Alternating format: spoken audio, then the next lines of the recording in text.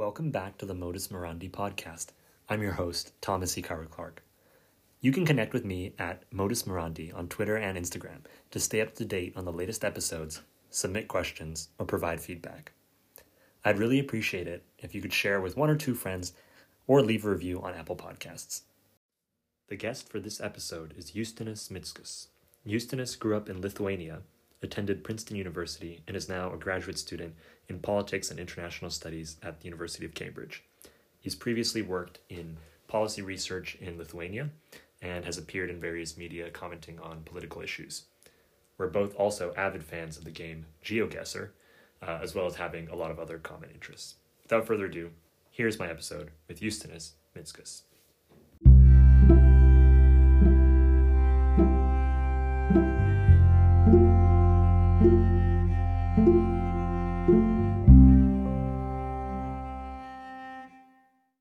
Hey Justinas, how are you? Hi Thomas, I'm doing well, thank you. Thank you for having me. Yeah, it's great to have you, and it's especially great now that we've just finished an epic game of GeoGuessr, which it's a perfect sort of pre-podcast game to, I don't know, icebreaker or just get in the mood for, talking about all kinds of random things, just being sort of a metaphor, I guess, just metaphorically being plopped somewhere really random, but then you just sort of make something out of it. Exactly, you try to make your way out and realize where you are. Yeah, so I had no idea you were a big GeoGuessr fan too. I'm a huge fan. I mean, yeah. I don't play it as much as you, I found out, but yeah, so what got you into the game? I'm not really sure, I don't remember what got me into it, but I did start playing it, I think first in 2018, 2017. I think circumstances would be the most accurate answer, because it was I had just moved into a new place with a friend of mine. We've known each other for millions of years, and so there was never. It's one of those friendships where you can do nothing and be thoroughly satisfied. Yeah. It was also in Lithuania, early, like deep winter. Nights are early, days are short.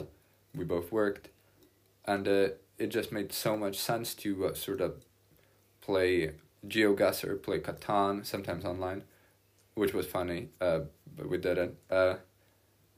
And yeah, I think it was just one of those things. We also did like the Wikipedia game. Where, I love that one. Yeah, I love that too. The one where you try to find, like, you start at a random article and you try to get to another random article. Exactly. Yeah. A common strategy there is to, which I often use, but not always, is to get to America, to the United States of America. Yeah. Because then it's sort of like it has everything if you want to branch off into something else. Yeah, it's kind of like a hub node that everything Yeah, it's actually really interesting because right now in my work, believe it or not, this actually comes up, this topic, because I'm looking at things called knowledge graphs, which are basically like, you can basically build a knowledge graph out of Wikipedia. You can take all the different articles and then just connect two nodes with a link if one links to the other, or if one is referenced in the other, and that forms like this graph, not a graph in like y equals x squared type of graph, but like a network, like a social network type of graph, where entities are connected if they share links, and there's this interesting phenomenon where you have these hub nodes like United States of America, which just have millions of links and everything sort of connects to that, and it's really useful in the case of like the Wikipedia game, because then you can just sort of go to that and then get to anywhere else. But in terms of like a knowledge graph, it's actually kind of the opposite. It's sort of unhelpful because it doesn't really tell you anything if like something passes through USA. It's like everything can kind of like, precisely because everything sort of passes through that, then it's like not as helpful. It's not like a surprising connection. Like you can sort of just a priori guess that you're going to pass through that. Yeah. So it has interesting ramifications outside of just the game. I was about to ask what are they used on? What are they used for? Yeah, so I mean, there's all sorts of things. Like, I mean, Wikipedia is like one example, but there's like knowledge graphs for, let's say, like the biomedical domain, and it basically just compiles a bunch of information in the biomedical domain. So if you're building like a natural language processing tool to, let's say, answer questions about like medical questions, then you can sort of use this knowledge graph and basically do queries on it and things like that. But yeah, it's sort of like interesting how these like fun things that people do to occupy their time end up having these like real life repercussions. Like GeoGuessr, like, is a game that millions of people play. But I recently I'm forgetting the name now, but there's this like organization that like literally just does this for like intelligence purposes or like anti-terrorism. They basically like take photos that like let's say cartels or like terrorist organizations post, and just based on the photo try to pinpoint where exactly it is. Yeah, I think so Bellingcat. Yes, exactly. Bellingcat, yeah. They literally just have these pro GeoGuessr people whose job it is to just like find out where these photos are taken. I would love to consider them pro GeoGuessr people. I do think that maybe there's more to what they do. But yes, essentially. Yeah, obviously it's greatly simplifying what they do, but I mean, yeah. Those people probably are really good at GeoGuessr though. I would imagine. But I'm sure, the Bellingcat now with this podcast is being recorded in wake of the abduction of a Belarusian dissident journalist, and so Bellingcat was already sort of invited by a lot of interested parties in Lithuania and the West and more generally to like sort of, what if they can like more quickly retrieve the data of on communications between the like secret service in Belarus. Yeah. Could you just like elaborate on that a little bit? Because I mean I've like read like one article about it, and from what I know, it's just like this guy who's a journalist and he's like 26 years old and was critical of the regime in Belarus. Was like on a flight from Greece that was just passing over Belarus, and it got like taken, not like shot down, but escorted to the nearest airport by a fighter jet. And like obviously there's a bunch of outrage about that, but I don't know too much more about the background. So sort of what's your take on it? Well, so the objectively the background is that since August 2020, there have been intense democratic protests, pro-democracy protests in Belarus, because of the multiple blatant violations of electoral integrity during the presidential elections there.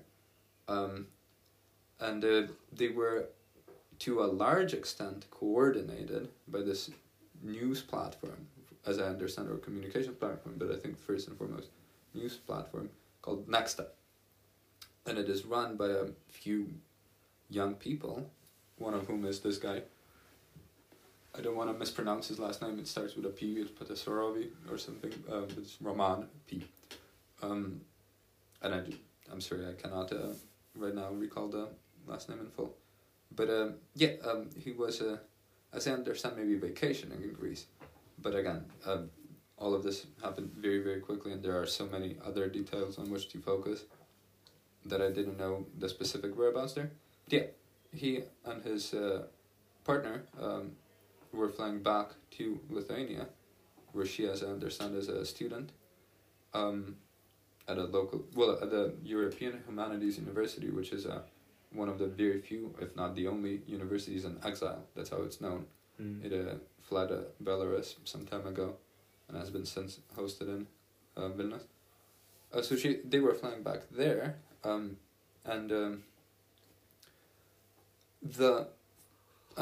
this is all contested.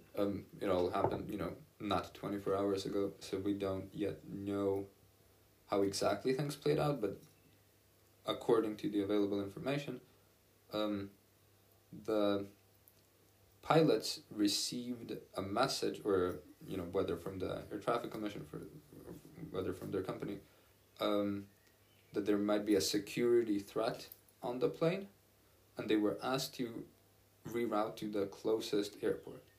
Now there's a quibble to be had here, because the closest airport at the time, when they were 2 minutes from entering the Lithuanian airspace and 70 kilometers away from Vilnius.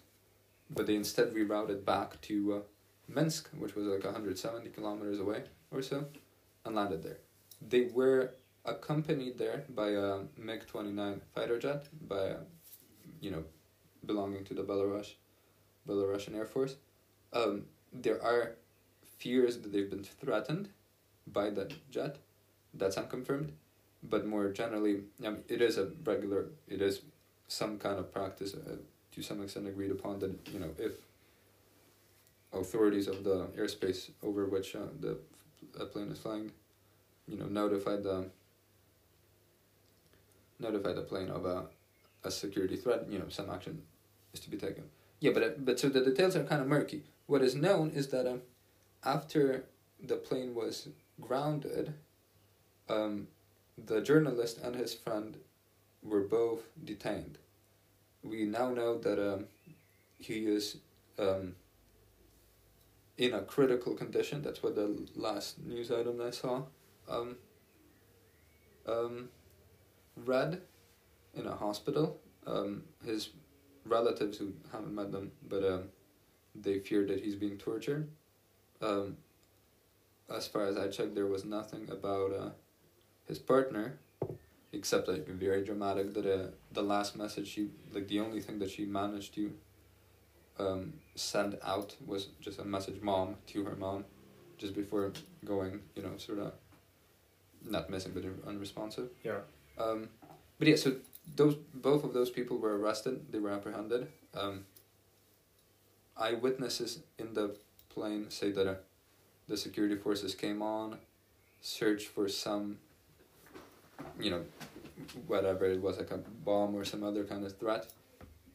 They acted as if they found it, but the way one eyewitness who was sitting next to the journalist reported that the second they were informed that the passengers were informed that they would be landing in Minsk, that guy knew what was happening. Yeah. He was mortified, white.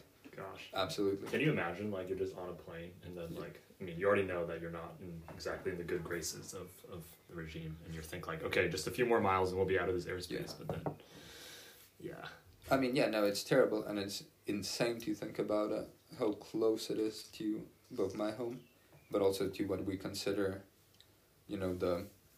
a much more standardized rule of law area of Europe, of the EU. Yeah. That it's happening, not 2 hours away. But yeah, so, I mean, there is a huge effort currently right now as we're speaking. The EU heads of state, heads of government are meeting to consider what sanctions can be taken. It seems from the draft conclusions of the council meeting that were published, they're not the final ones. There should be a pretty expansive set of restrictions on both Belarusian national airlines, but also any flights going over Belarus should be asked to be rerouted. Lithuania unilaterally has already banned any incoming flights that go through Belarus. Wow. So there might be, just because it declared it as unsafe for its citizens to fly over. And there might be more. We will see. It is. It seems like a lot of countries reacted very, very severely. Obviously, it's a hugely. Well, it's not unprecedented, but it's deeply troublesome. It's very, very aggressive kind of behavior. It also, I mean, it's a flight from one EU country to another, with a flight being registered to Poland, the plane belonging to an Irish company. So in no way was there actually any Minsk connection. The only last point that I forgot to say that is, I think, important is that in addition to the 2 people that were detained that we know that have been detained, 4 other passengers didn't get back on the plane after it was grounded and after all the security checkups, because then the flight was allowed to resume, to finish the journey and to go to Vilnius. But 4 other people left.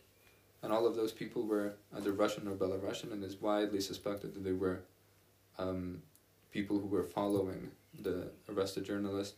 He himself reported that he's being followed before boarding the plane, but that is understood as, that's not that didn't maybe notify him of what's to come.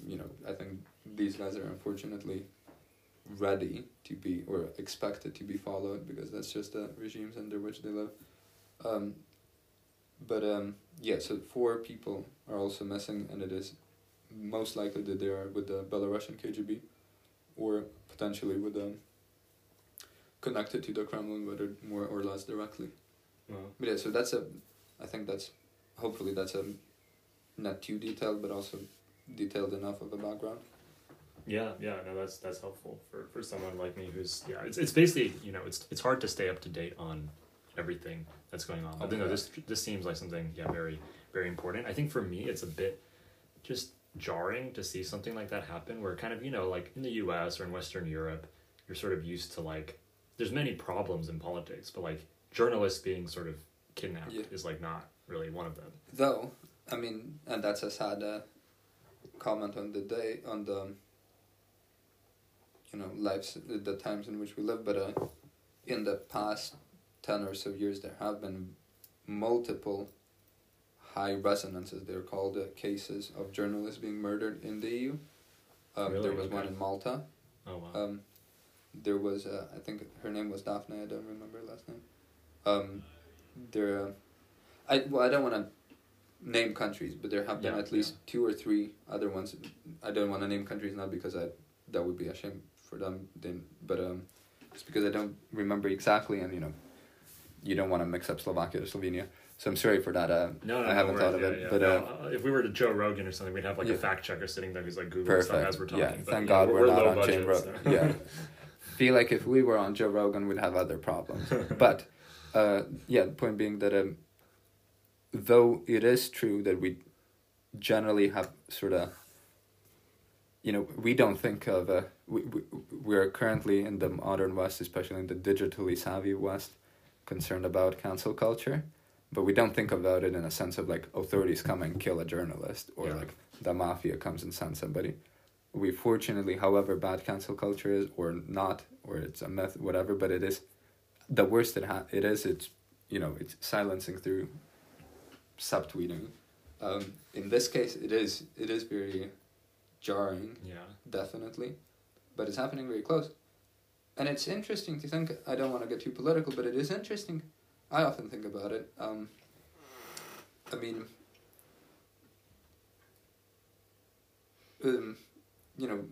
Lithuania is very, very active on all issues pertaining to sort of democracy in Eastern Europe, in the former Soviet Union, and it considers it one of its like key pillars of its foreign policy, and so it has definitely it has met a receptive audience in some members of the U.S. policy circles, etc. But as a Lithuanian who's young and exposed to the American,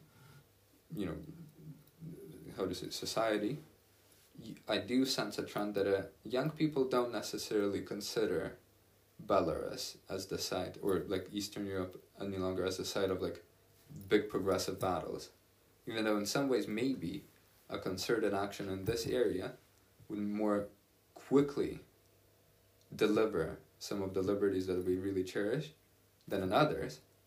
But I don't think intuitively that a lot of like young, especially liberal kids think of like that's where the fight is. Yeah. That doesn't mean that they don't care overall. And I think it might be connected to the fact that the new generation has seen the U.S. act in different regions. I think a lot of them grew up in a sort of a context where the U.S.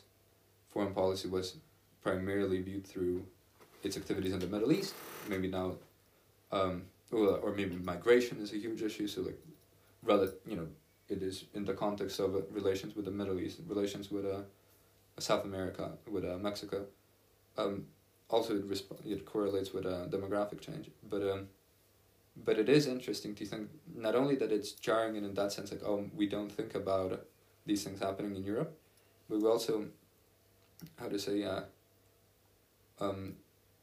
it also surprises us in a different way, because I think the window of attention is more generally shifted onto other kinds of questions or areas or zones.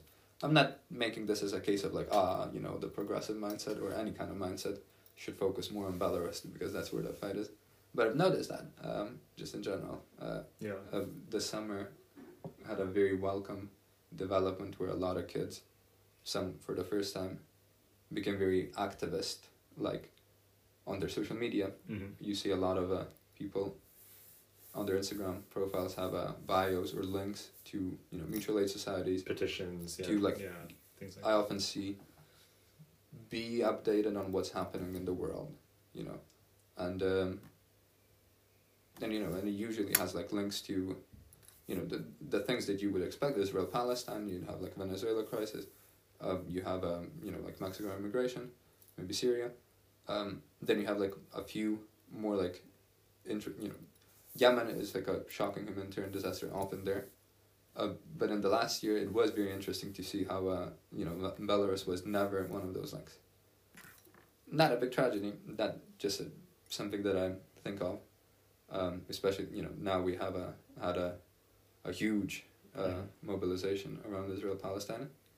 I doubt we'll have a similar mobilization about Belarus. Yeah, Belarus is kind of like this weird like exception outlier in Europe, right? Because it's like it's just so against the grain of like the other. I mean, just compared to the EU countries, compared to its neighbors. I mean, well, except for Russia. Yeah, except for Russia. Yeah, I mean, yeah, it's honestly I don't know too much about Belarus, but I think like a lot of people don't in the US or in the West, and it's just you don't hear too much about it, as you said. Like it's not a topic of conversation that comes up, and it sounds like there's all this like very it's like a difficult place to even criticize the regime.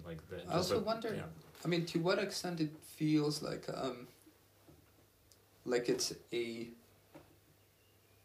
it's a lingering after unresolved issue from a fight that we sort of want to think as resolved, like in a sense of we being like the West or at least the U.S. To the extent that this maybe is mostly geared towards. I don't know who your listeners are. Hello, everybody. Okay. Yeah, but just given that I know you from first and foremost the U.S.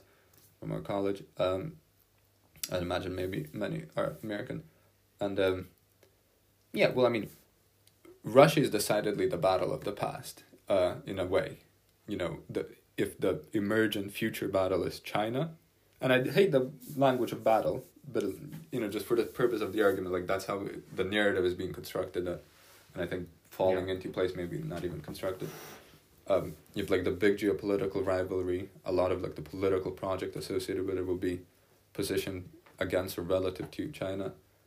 If the intervening period of the what is called often the unipolar moment of the U.S. being the one big power after the collapse of the Cold War, had like different areas of focus on after 9/11, very significantly the Middle East.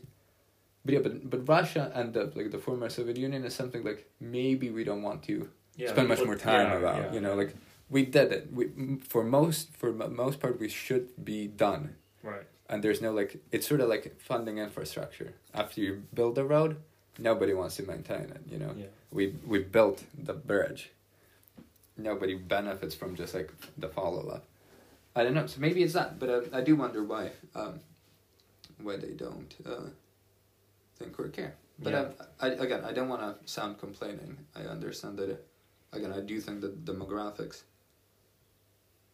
both in terms of how the young and younger generation of America looks like, but also what kind of memories and what kind of cultural narratives they inhabit, are alone enough to explain why other regions very, very, very, very reasonably receive much more attention.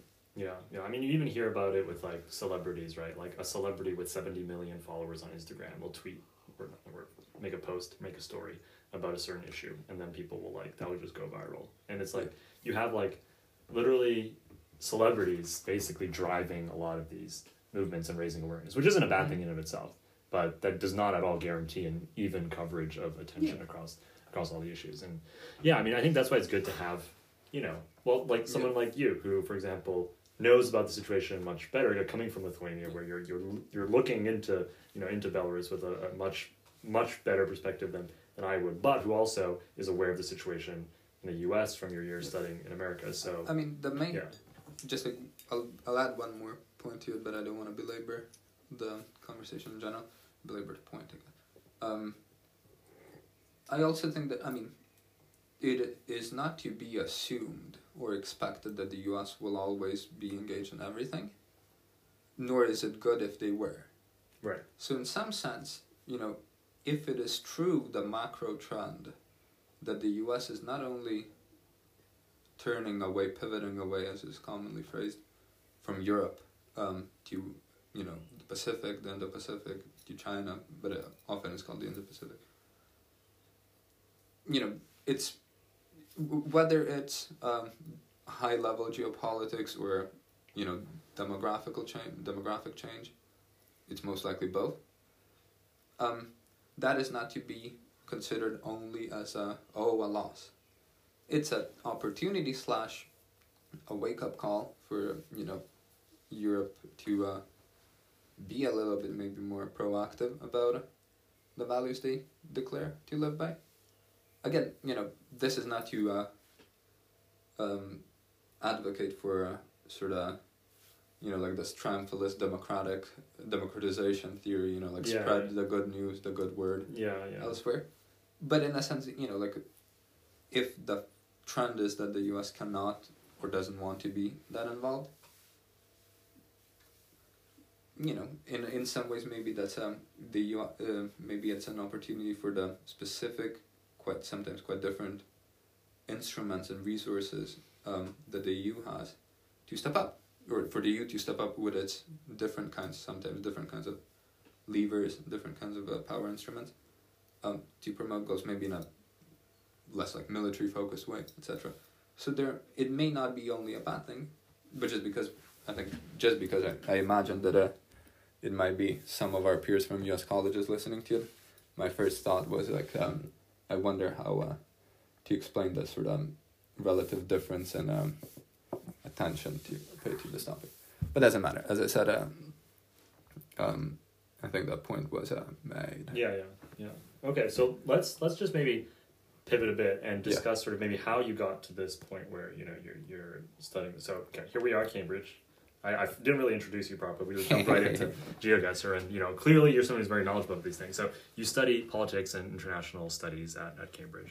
But before that, you were at Princeton, which is where we met. Actually, you were one of the first people that I met at Princeton. That is true. Maybe not the first, but one of the first, because when I was doing the Russian placement test on like day one of Princeton, and you were also doing it, then we like, I think, randomly met in that like courtyard outside of McCosh. See, it was always Russia all along that connected us. Russia is like, it's always connecting. Yeah, it's like everything's connected. Everything's connected to the Wikipedia page on the United States. That is very nice. That's a good connection. Yeah. Or everything comes back to GeoGuessr and just geography, and, you know, geography is that. Actually, I read this book recently, total tangent, but called Prisoners of Geography. It's all about, have you read it? Popular phrase. I haven't read it, but it's basically just a popular like geopolitics book, all about how different regions in the world are totally driven. Kaplan, or what? It may have been. Yeah, I don't remember the author, but it sounds familiar. Yeah, so it kind of touches on a lot of things with the we've been talking. It is interesting. The whole. I don't want to go on another tangent. I will just say geopolitics is very much the lens that is popular, if not like very seriously practiced, but it is a dominant frame in of thinking about international relations and international politics. If not in my region, then at least in Lithuania and Poland, and the countries to which I have a good amount of exposure. And I wonder sometimes, you know, like the phrase you used, prisoners of geography, that's supposed to be universal, and to some extent it is. But it is evidently clear that different countries feel geography much differently. You know, it is much more acutely felt in Lithuania, for example, or Romania, about which Kaplan wrote, than like maybe the Netherlands or Belgium, at least nowadays. So much like every other thing, context specific, but yes, geography matters. Often many things come back to it. We go back to, however, Princeton. I'm sorry for interrupting. Oh, no worries. I started the tangent. But yes, okay, so this is another sort of everything is connected kind of story. Because we met at Princeton, but it turns out that we're actually ended up being connected through a different connection too. Because I taught in Jacksonville for 2 years, and one of my colleagues / housemates in Jacksonville for one of the years was Ray Lewis, not the football player Ray Lewis, but Mr. Ray Lewis, who was a science and a biology and chemistry teacher at the same school where I taught math, and also we coached cross country together. And he went to Ignatius in Chicago, where he's now a teacher, so now he's Mr. Lewis there. and you were doing an exchange year there, or what exactly? Because you ended up knowing Ray, and then I ended up being a groomsman in Ray's wedding, and then we found out that we both had this mutual friend like way later. Yeah. Anyway, so how did you end up? What was your first time like coming to the U.S. and can you just talk a bit about that? Let me just preface it a bit with I love how our multiple interconnections background story just seems to exemplify that a phrase I really love, which is like, the small world of students of elite prestigious places. You know, it's like you often get this feeling with like, oh yeah, I know so many people that this person also knows, and no Captain Obvious, it's because we're all in these like very tight little close-knit bubbles or networks. That's not to say that, I mean, nobody's outside of a bubble. I don't mean it as a criticism, but yes, absolutely, we have multiple overlaps, and I think it's characteristic of a lot of people who inhabit these circles that we do. But yeah, Chicago 2011, 2012 was the first time I was in America. I went to a Jesuit school in Lithuania. It's one of the two. Vilnius, the capital, has one, and Kaunas, my hometown, second city, has the other. And Kaunas, specifically the Kaunas Jesuit High School, had a sister school. I think they are still considered sister schools, with the St. Ignatius College Prep in Chicago. And every year, I don't think that is the case anymore, but for the longest time when I was a student, and a little bit for a good 3-4 years after, something happened that they would offer the school in Chicago would offer to host one Lithuanian, tuition expenses covered, for 1 year as an exchange student. And a local family, a family of students of that school, would host the person to provide accommodation and food. And I was just very lucky, I guess, to be selected by my school as the person to be sent, because there would just only be an internal competition within this. Well, not even competition. It was just like, there was no formal, transparent process. It was usually given to a person who, it usually would be like either a very high achieving debater or some other extracurricular activity, but debating was one of the key extracurricular groups in my school at the time. So often, who was the most accomplished there would also be most accomplished overall, extracurricular wise, but also, and very often, student parliament, like presidents of the student parliament, student council, maybe in the US, which I happened to be the year before. So yeah, I got sent there. There was no other kind of competition. It was an insane strike of luck. I'm sorry. Stroke of luck. Yes, sorry for that. It is late, and we just played GeoGuessr, and however great it is, it's sometimes mind-numbing. So I'm a little bit off. But so I got sent to Chicago, and I had a blast. It was a great school. It was such a huge contrast in terms of workload and quality of work from my school in Lithuania, which was very good. It was a very good school in Lithuania, but before junior year, which I spent in Chicago, maybe the longest essay I wrote for school was upwards of like 1,000-page, maybe tops. 1,000 words. 1,000. Oh, sorry. Yeah, 1,000. 1,000 pages. Goodness. No. 1,000 words.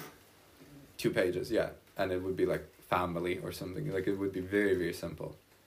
And I remember going to Chicago, and I took AP Macro my fall semester, and and it was like a 12-page essay on like the great financial crisis, which was just, what do I do with it?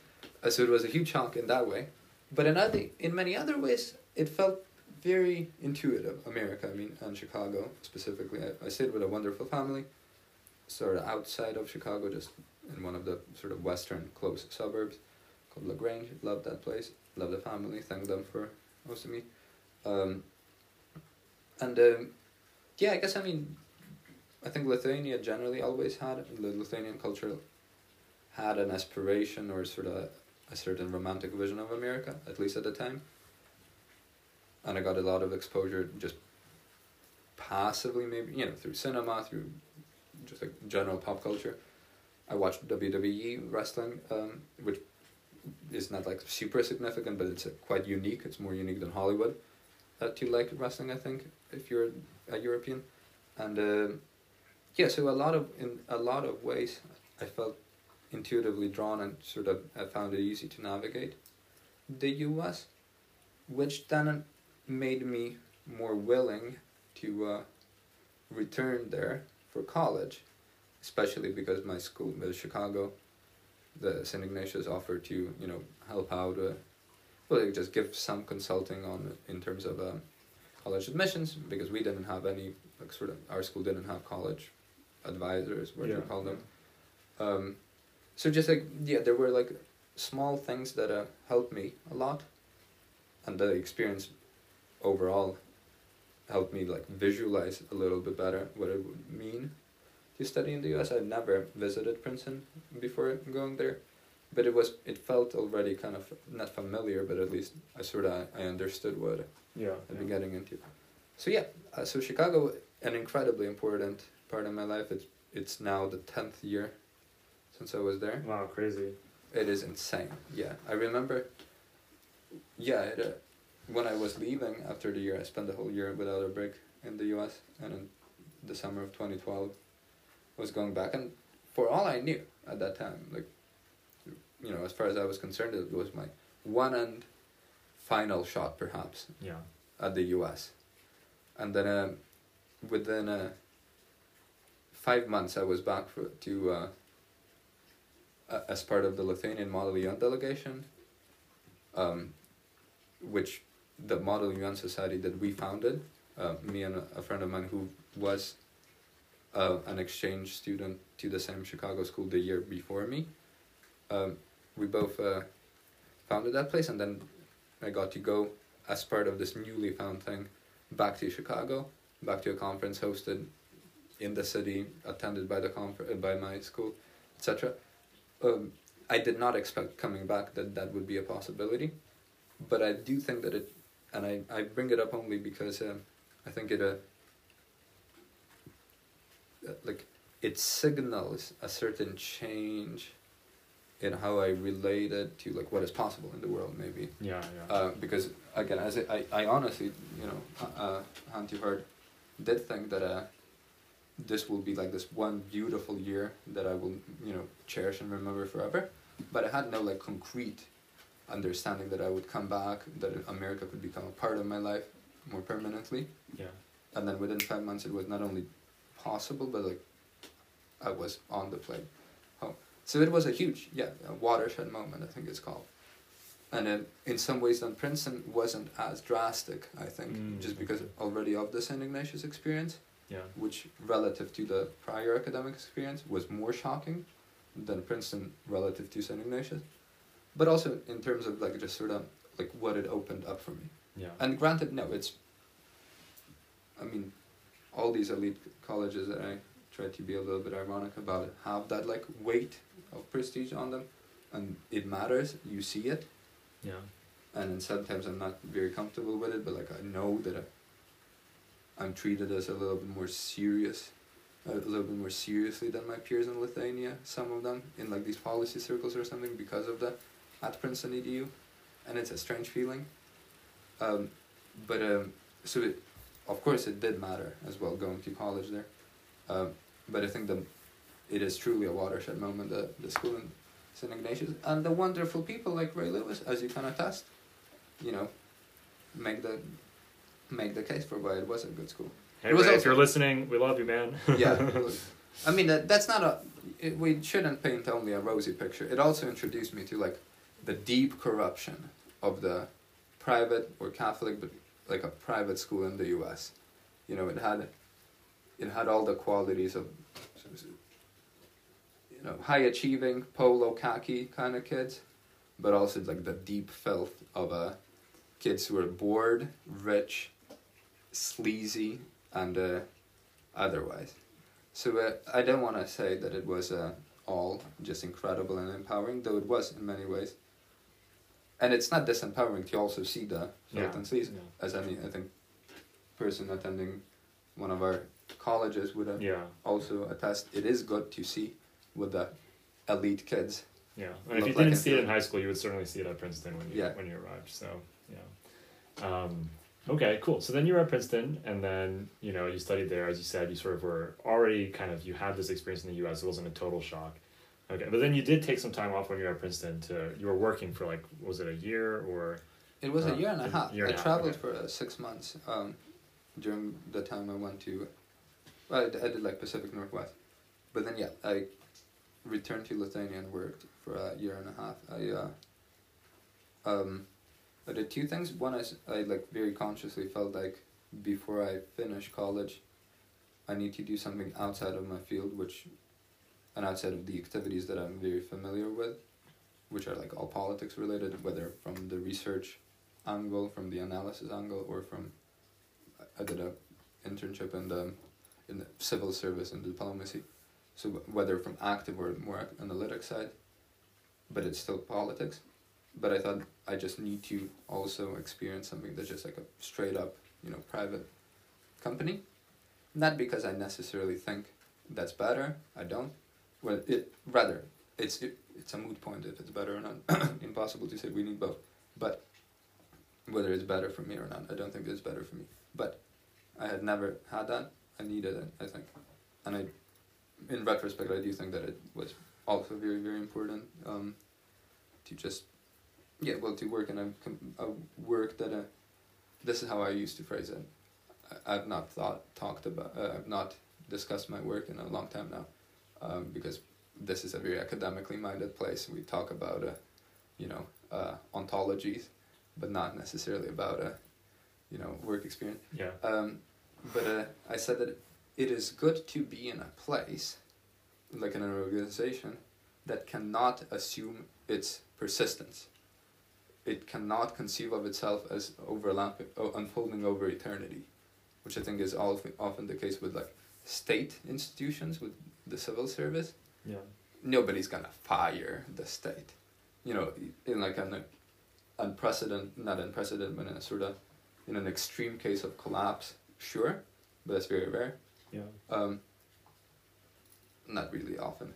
And then the same with universities. Universities don't tend to go bankrupt and just bust, and especially those which we navigated through. So in either of those two places, it's a different kind of relation to the work.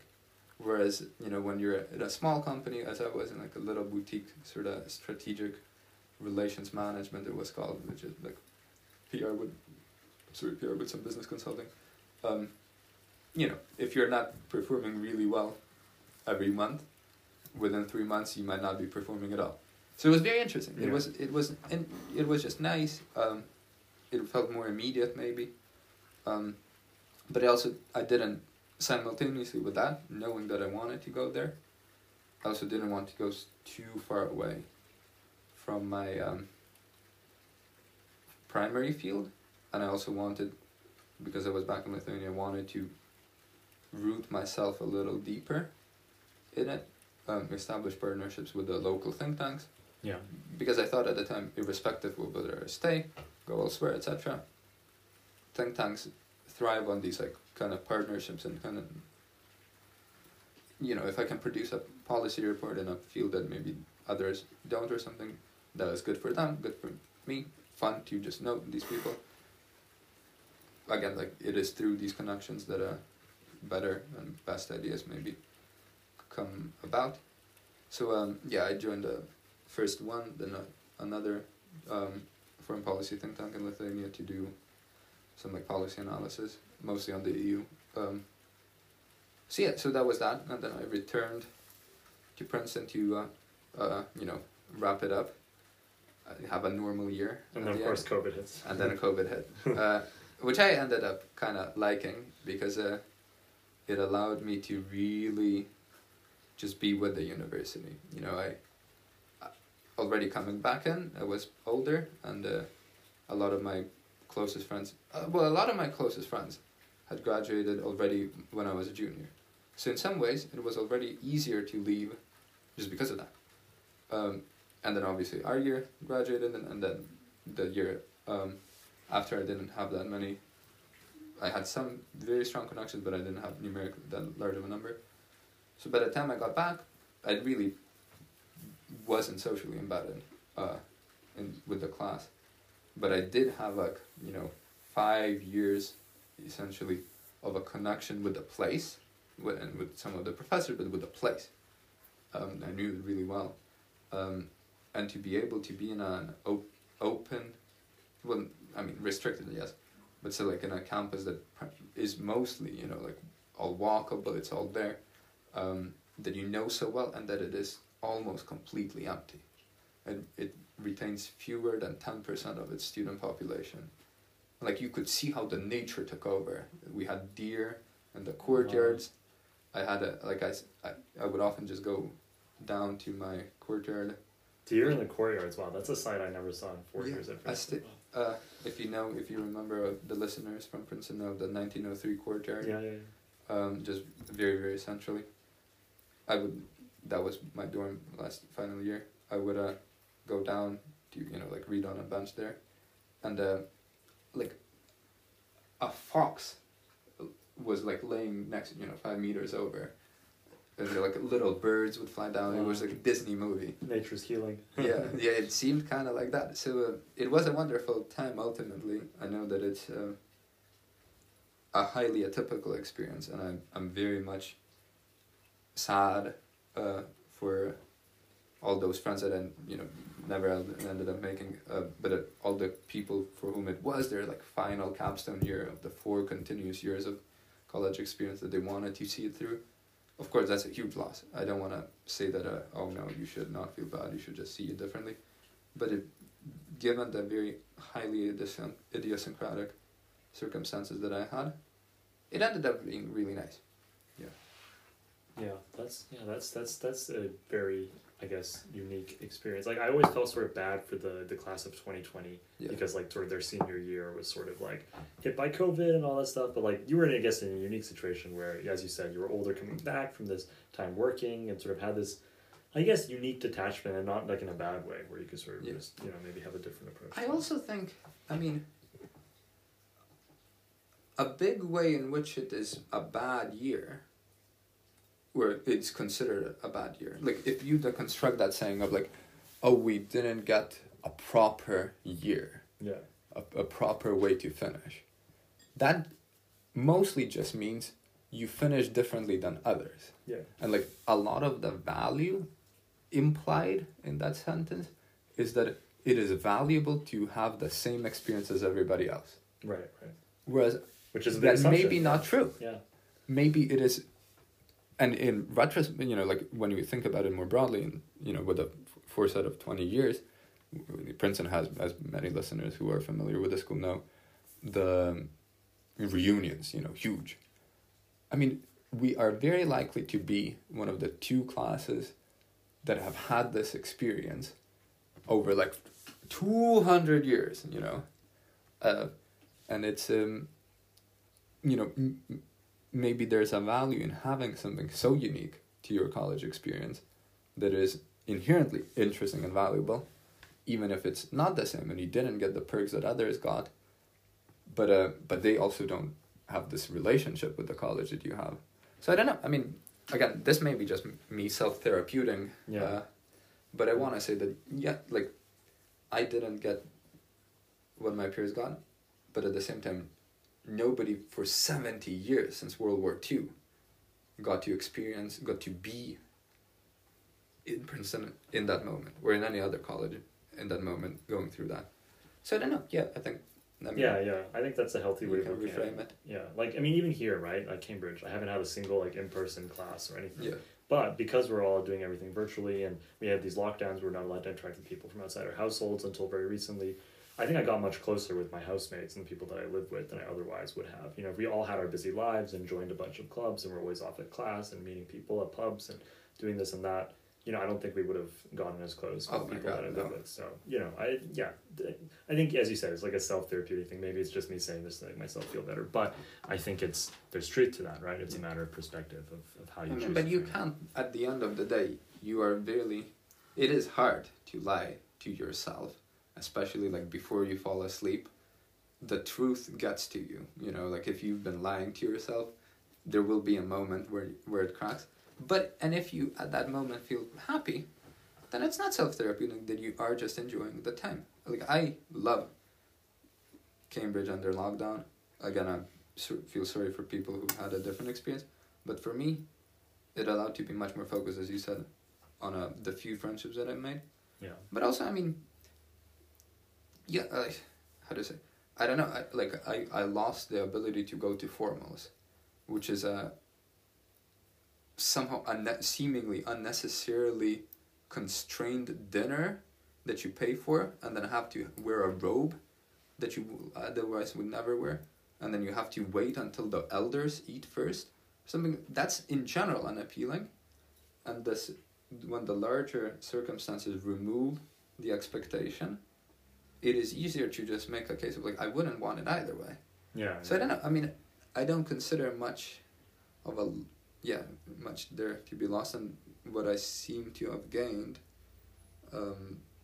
especially in the interpersonal sphere, I attribute to some extent specifically to the pandemic simplification, to the Marie Kondo effect of COVID-19. Marie COVID.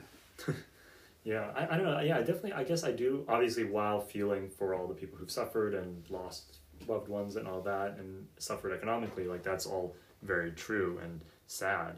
But at the same time, like it's been a reality for over a year now, and at this point, I feel like you can no longer use the excuse to yourself of like, oh well, it's a pandemic, so like it's okay that I'm miserable. It's like we're at the point now where maybe things are starting to get better, but like at some point in there, maybe, hopefully, there was some sort of mental switch where people said to themselves, I'm going to try to make the most of this in some way. Yeah. Or like, I have all this time at home, maybe I'm going to invest more time into my family, or maybe I'm going to like learn a new skill, or maybe I'm going to like even for start example, a start a podcast. I mean, the only reason I did that is because it was lockdown and I like missed people and I wanted to like talk, and I was like, this is a good excuse to like just call up old people and just like have these conversations that I otherwise wouldn't have. And I don't know, there's something about the intentionality of being like, okay, we need to sit down and like set aside a time for a podcast, which I think lends itself to, just reconnecting in a way that, before the pandemic, when I had as much freedom as I wanted to talk to anyone,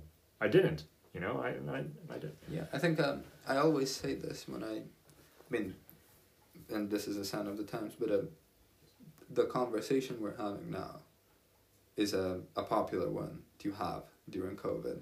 Yeah. I mean, I've had it, and I value it still, but I've said most of the sentences that I've just said to you multiple times before over this year. Yeah. And that's because, a lot of people are, I think, processing these same things, these same questions.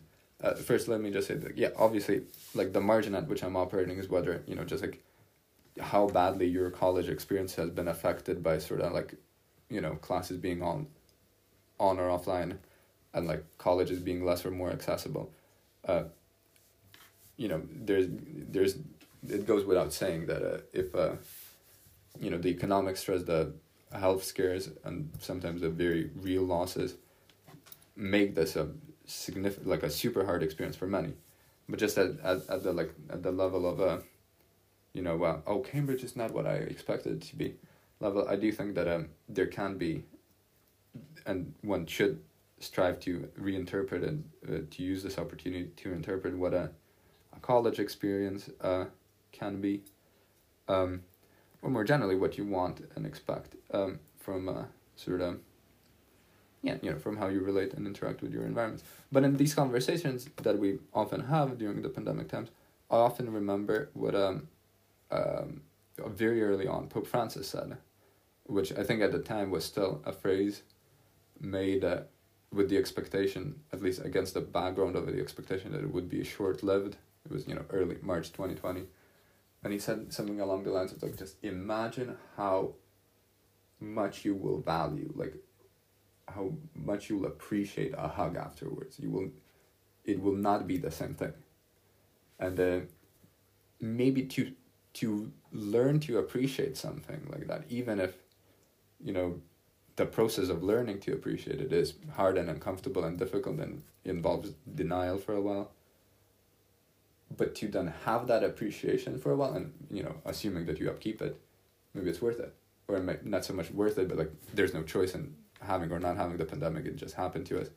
But then maybe that's like a very sort of reasonable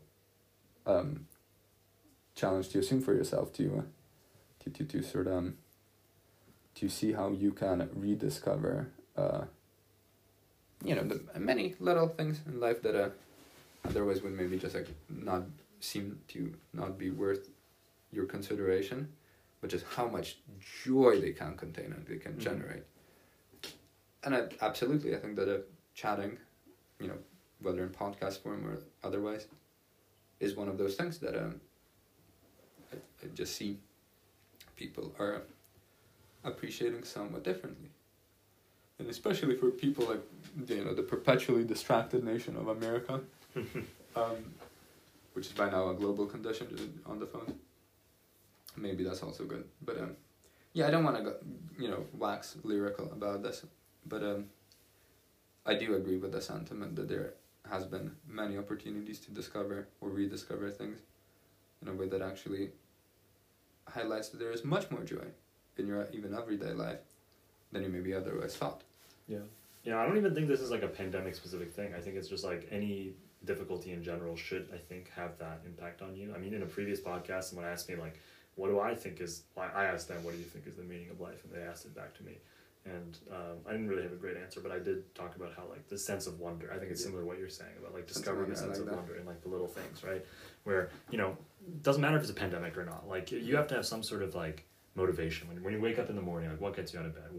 What is it that you know you're out there that makes you want to live, right? And whether it's a pandemic or not, you need something that's gonna like empower you to do that. To say I want to go find a beautiful thing or whatever. And do you remember, just because so much of our conversation has already been kind of grounded in some ways or related to Princeton, do you remember the pre-read, the book that the university president sends out? Meaning in Life and Why It Matters. Exactly. By, Susan Wolf, was it? Susan Wolf, yes, exactly. But yeah, so it is interesting that you brought up meaning of life, because there it says meaning in life, and the way that is explained is very close to what you just said, in a sense that you know, maybe if you frame it as what is the meaning of life, you might come up with a vacuous or an interesting or sometimes, you know, sort of ineffable answer. But if you reframe it as in life, and then you just point to like, you know, these process things like sense of wonder, you know, flow, establishing a flow, finding ways in which you can, you know, interact positively with your environment, synergy in the, you know, business or the lingo, then you know then that sense of fulfillment, at least, if not meaning, but a meaning in life, appears or can be discovered or can be created. So like that, I will say one more thing about the pre-read. It is just because, again, maybe this goes to the larger topic of what our conversation ended up being about, which is like the sign of times and you know, and how they change and how we go through these different periods to which we are exposed to different big events. If you know, just imagine like we had a meaning in life. The next year, I think it was Whistling Vivaldi or something, like a book about like diversity and like celebration thereof. And then it was What is Populism? Then it was Our Constitution and why like it matters that we uphold it. Then it was maybe Speaking Freely. But it's just like, it seems like we've gone through a lot in the 5 years. You know, if you go from meaning in life to like, what are these populists that we're combating within 2 years? That's an interesting time to be a college student. Yeah, it was funny. Like the pre-read was always something that caused a lot of controversy. I mean, I remember like Meaning in Life and Why It Matters. Like her point, I think I agree with, but no one really liked the book. I think it was just like a difficult book to read as like an incoming college freshman, and maybe just not aimed at. I don't know. It was sort of philosophical and used some jargon, and also I just didn't think it was that greatly written. And then her presentation when she came, I think just I don't know. She had to speak in front of a crowd of 1,000 freshmen. It was a rough I day. remember, yeah. But anyway, like, and not importantly, not just freshmen. It was like very, very early on, meaning that none of those freshmen had realized yet that, they're living in illusions of grandeur that were enabled by their success in high school and whatever. They were all the biggest fish in their respective ponds. Yeah. And I remember, like, I was shocked by how, like, stupid but ambitious the questions launched at Wolf were by our fellow classmates. They were like, well, did you consider this and that? Yeah. You could only have that if you're a very, very old person and you sort of just, like, know, you're sort of, like, so set in your ways that you know what life is, or the very, very early on in your career before you were just, like, confronted with the fact that all these great discoveries that you think you're going through is literally everybody's experience at the turn. Okay, this is interesting because I feel like I hit this thing too. I think, and I'm glad to hear it's not just me; it's a universal experience. I don't know if that's comforting or, let's just say it's comforting. But yeah, no, I know what you mean. It's like you come in, you think you're a big deal, and you were in high school, and there's this like nurturing side of adults who want to be really nice to kids and who are always like, oh, you can do anything you want, and like just very kind, and that's beautiful that we want to be so kind and nurturing, but then you get to like a place where everyone feels like that, and then you just sort of hit with reality, which is that, not everyone can be special in the way that you imagine. Yes, everyone can be special in some unique way, but, you can't all be special in the ways that you imagine yourself to be. Maybe just not in the high school ways. Not in the high school way, yeah. And then the meaning in life question comes up, right? Because I think I think because you haven't really lived that much yet at that age, you haven't had to face the question perhaps in the same ways. Of course, everyone thinks about it, and a teenager is perfectly capable of thinking about meaning in life and why it matters. But there was just a lot more regime and routine in your schedule, right? Like you go to school, you do this, and you get good grades, and you go to college and all that stuff. And then suddenly it's like, the options from there just branch out into like basically infinite possibilities, and you really are confronted with the meaning question, right? Because you can do whatever you want. You could, I know people from Princeton who didn't finish and just go and did something else, or people who tried finance for a year and then ended up quitting and then becoming a teacher, or like whatever it is. Like you can do whatever you want, no one's stopping you, you're free. And then I think that makes the paralysis tougher, because then I remember when I was returning, well, let me first just say one more thing, because the sort of moment of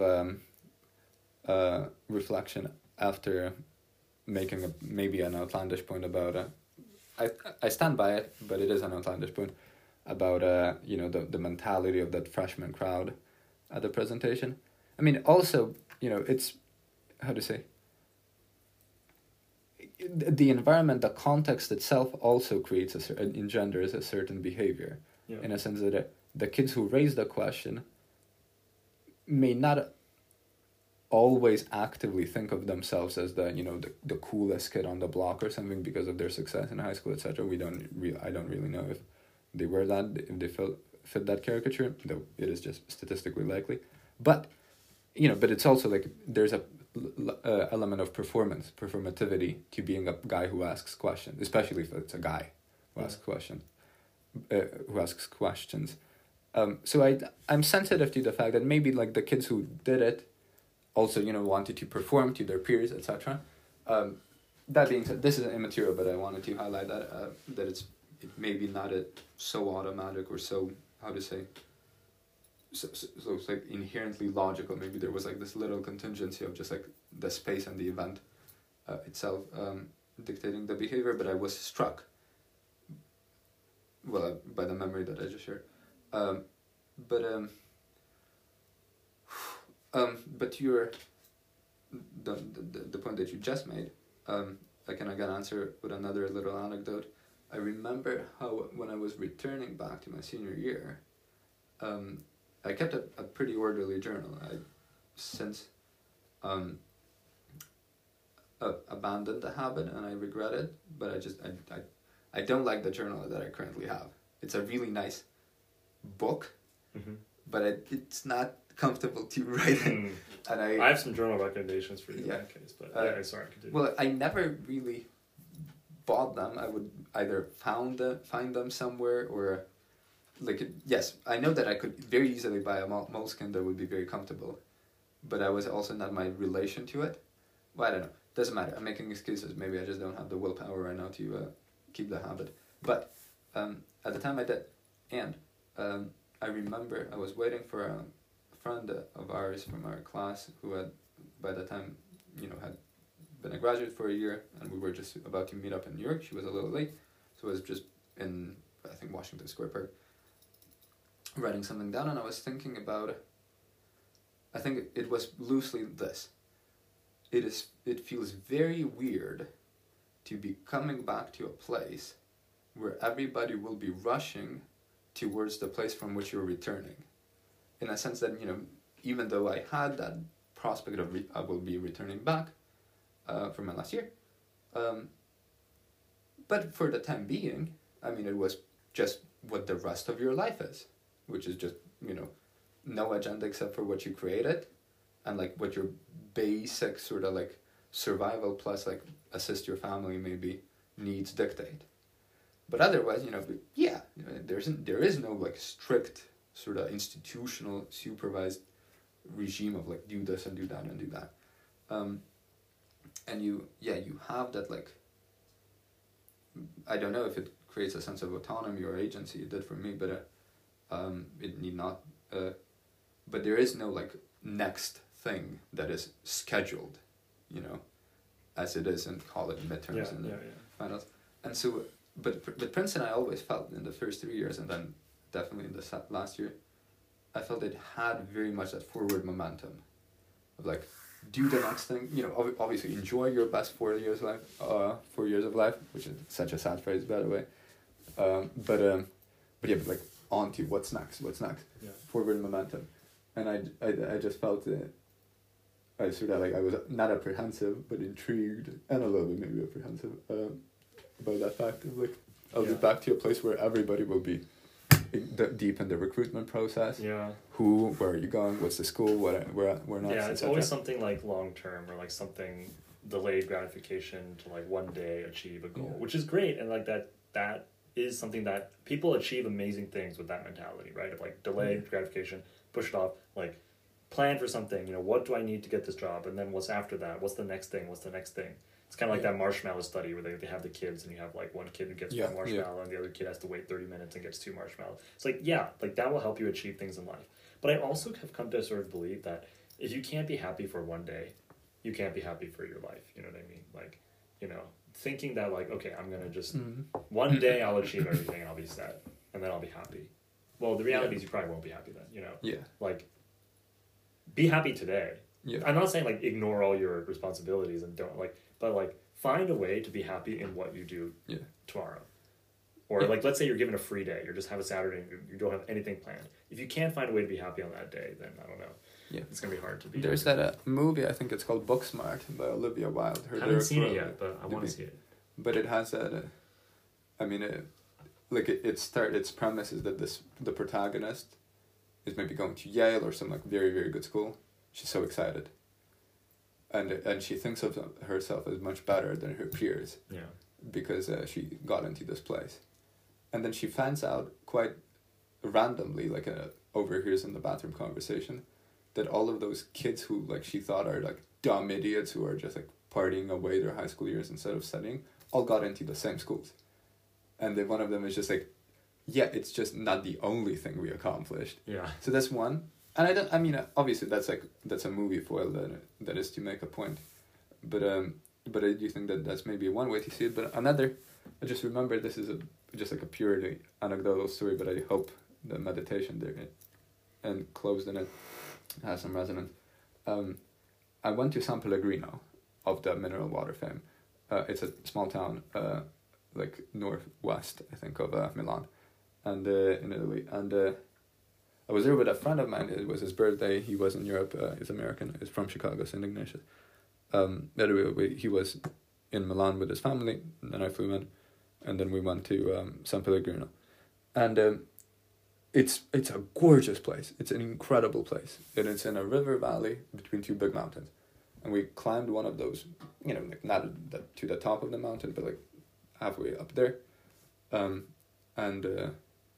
there's like a little church at whatever that plateau is, at like that little peak, and it's just an idyllic sight, you know, like you see that huge mountain on the other side, you see that town well below, you see everything, you know, all these other smaller peaks, etc.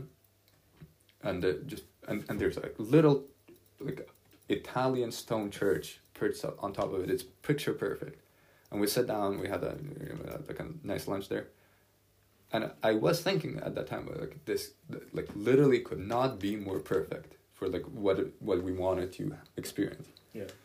And then like the second I had that thought, I saw a different spot, maybe like 200 meters away, that just like was like beautifully sunlit.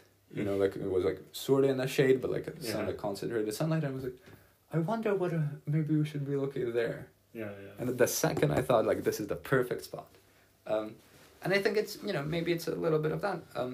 And I think, as you correctly said, like that drive, that appetite is good. It's conducive to accomplishment, but it's also just generally like it's where maybe vitality, dynamism of human life that I think are very important come from those two things. But yeah, it is, I think, also very important to to know that there will always be the next thing, and at some point the next possible thing will never end. It will just be you who's incapable of getting to the next thing.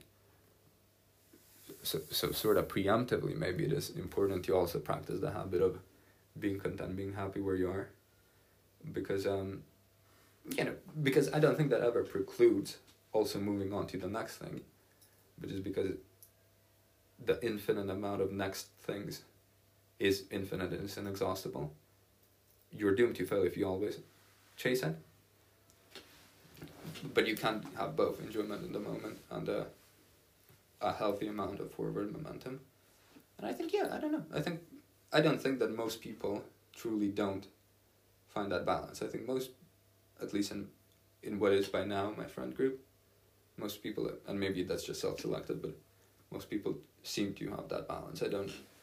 I'm happy to say that I don't have any just like pure like forward momentum kind of people.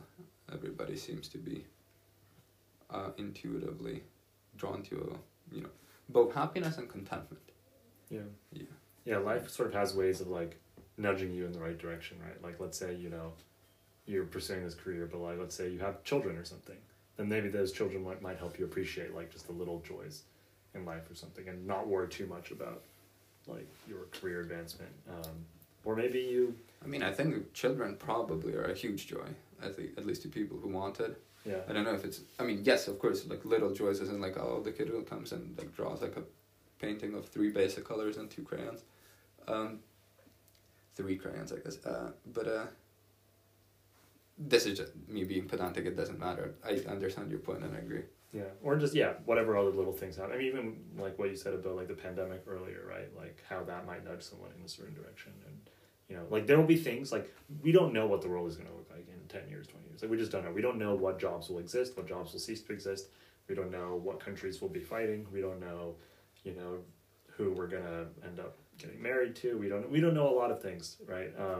So, you can't plan it all out in advance. You just sort of have to. I mean, this sounds so trite and just like people like, life is a journey or whatever. But I do think that, you just sort of have to like be open to the fact that you don't know the ending yet and you can't control it. I think if not as an agenda, as a program, then purely as a self-defense mechanism, because yes, you can. Is there a difference? Yeah, I mean, like maybe all of life is just our self-defense mechanisms to not feel too bad about ourselves. Yeah. All right. Any last, I guess, words of wisdom? What I always try to ask people. We kind of got to meaning of life. You gave me a movie recommendation. One thing I do ask sometimes is a book recommendation. Anything I should read. You want to leave me? Well, just because of the sort of the concepts that I think lie under a lot of the things that we discussed, especially in the second half. I think a book that's called Contingency, Irony, and Solidarity is an intuitive recommendation. It's a Contingency, Irony, and Solidarity. Yeah, it's a book of philosophy. It's by this guy Richard Rorty. This guy is underselling him. He's a very highly accomplished American philosopher, but it is the most popular book of his, maybe not the most academically celebrated, but that has the benefit, whatever like flaws that has and limitations that has in terms of not being like super mega rigorous, though it is quite rigorous. It has the upsides of accessibility and sort of like really the core of his argument to the general audience. But it is a book about contingency of a self-community language of things through which we navigate life. Oh, I gotta read this. This sounds right up my alley. And then I'll check it out. Leading to irony, which is, it's not a nihilism. It's not to be, and nothing matters, therefore, and, whatever. But just being a little bit, maybe the more popular word nowadays is maybe reflexivity. There's more to it. Irony is not just reflexivity, but it is, I think, well explained in the book. And then ultimately solidarity, which I think is a key operative term there, in a sense that if everything is quite contingent, and if you practice irony towards yourself and the way you navigate life, if you understand that even the most deeply cherished values, they may in some ways hang on to some ineffable eternal things, but you only ever access it through highly contingent sort of, your linguistic practices, your communal practices, etc. So if you have that feeling, it is hard to guide yourself according to, some objective guides towards how you relate to other people. But solidarity is still possible. It's, it's no longer, you represent the eternal truth of our Creator, even though I may believe it. But I can still be in solidarity with you, even if I don't have that second element of there is something objective behind it. So I think that book it definitely has made a huge impact on me, and a lot of my friends will attest that I blabber on too much about Rorty in general. But I also think now, looking back on this last hour of our chat, that some of the things I said betray that the ways that book has impacted my thinking. So contingency. It's only one way for you to find out. Yeah, I'll have to read it. But it sounds like it does touch upon some of the things we've talked about, or just even previous conversations we had, right? With sort of this, struggling with the cosmopolitanism of the current world, and the fact that you have so many options compared to perhaps our great grandparents, and just there's so much more that you sort of have to answer for. Of what are you doing with your life? But then I want to say to the listeners that sounds like we've mostly had incredibly sort of conversations that dealt with the struggles of so lucky people. We're First so empowered. Problems. Yeah, we've had many other kinds of conversations that also relate to it, and we both navigate through life while being exposed to a very strong, rigorous and long-standing cultural moral system that is Catholicism, while still being quite sensitive to just the sheer amount of different alternative outlooks on life, as well as aware of some of the historical contingencies that led to what we now access as Catholicism, where I do think also, for example... I've definitely heard Rorty's name mentioned in some of those circles as well. So it's not only about cosmopolitanism and how do we navigate the world, but we've had those conversations as well. We've had conversations about urban planning and how it's nice to live in walkable cities. Yes. And I'm sure that the listeners have only had a brief snippet of our conversations. But not to get too mad I just wanted to clarify that. Oh, yeah. I think that it is accurate about part of what our broader discussions are like. What you described by don't think it's quite exhausts. Oh yeah, I wasn't trying to suggest that. Yeah, okay, good. It was that's all we talk about. Certainly not. But yeah, no, the solidarity I think is the key thing that where it ends up, where it's like, you know. I think so too. There's a lot in that sometimes it feels like that's what we're missing. Do you have a book recommendation to me, or is that not a practice? Oh well, it's a fair question, I guess. You know. I don't know if I have book recommendations. You can have a movie recommendation. I have books. Well, I love lots of movie recommendations. I talk about my movies that I like all the time. So, I'm actually working on a blog post. I don't know when I'm going to publish it. Maybe never, because it's full of spoilers. But it's basically my top 3 favorite movie scenes of all time. And the reason I like each of these scenes, I like for some sort of deeper, either philosophical or moral point that's made, and not just the cinematography, which in all 3 cases is very beautiful. But okay, I'll just tell you the three movies. Okay. So. One is To the Wonder by Terrence Malick. Okay. Which is have you heard of Terrence Malick? Oh yeah, I've seen what is the Tree of Life. Tree of Life, and then Badlands or Badlands. Yep, is another one. So beautiful cinematography. To the Wonder, basically love story, but so much more. It's sort of analogizes everything through this one love story. Is there really anything more than a love story? Yeah. Like a love story is massive. Yeah. No, I mean, you'll just have to see it. I mean, So the scene in question is actually doesn't really focus on the couple exclusively. It does feature no, I got what you meant. I just wanted to be cheeky. One of the other main characters is actually a priest. Okay. Who's sort of, in a sense, is the furthest you could get from the love story of the couple, because he's, this celibate priest, just spending time with old people and prisoners and things like that. But actually, there's these very deep parallels throughout them in the whole movie. And so the scene in particular that I love is the final scene of the movie, which he sort of just is interwoven the 2 storylines. Okay, so that's number 3. Number 2 would probably be there's this movie, The Great Beauty. Of course, yeah. Yeah, have you seen that? Yeah. Quite recently. Paolo Sorrentino, yeah. So there's also the ending scene of that movie. Oh yes, so the last 5 minutes where he's just with the lighthouse and with the girl. And with the boat. Yeah, that's impressive. And then the music, the John Tavener's The Lamb, sort of all 3 of these scenes independently, which I came to like, have in common. Wait, that's the last movie? What was the last movie? No, that was the second one. Sorry. Okay. I understood the third one. Understood. That The Great Beauty, and then number 1, probably my top favorite scene of all time. I'm not going to say best, because that's sort of everyone can have their own interpretation. That's superfluous. Yeah. But favorite is Children of Men. Okay. Have you seen that? Yeah. Oh yeah. Okay. Good. I've seen 2 of the 3. I haven't seen To the Wonder. So Children of Men. There's a scene where, I don't know if you remember. There's a ceasefire scene where the baby is in the building. Okay. And emerges, and then they're sort of walking down the stairs, and then they see the soldiers, and the soldiers, they're all having this big battle. But when they see the baby, which is the first baby that's been born in 18, then they just stop fighting. Like, everyone just stops fighting for probably less than 1 minute. But there's like this ceasefire. Yeah. And then I can't even describe why it's a beautiful scene, but it just it's literally the best scene I've ever seen in a movie, I think. I will rewatch it. I think it's on one of the streaming services that I have access to. I will rewatch it because I remember distinctly the scene in which the mother is presented to, the people who are searching for her, but don't know that she's pregnant, and like the baby bump is revealed. Yeah. So this before she gives birth, and they're already in awe. Yeah. And I think it was like in some warehouse or something, and she sort of emerges from the shadows, something like that, which was already poignant. I don't remember the ceasefire scene, but I will rewatch it now.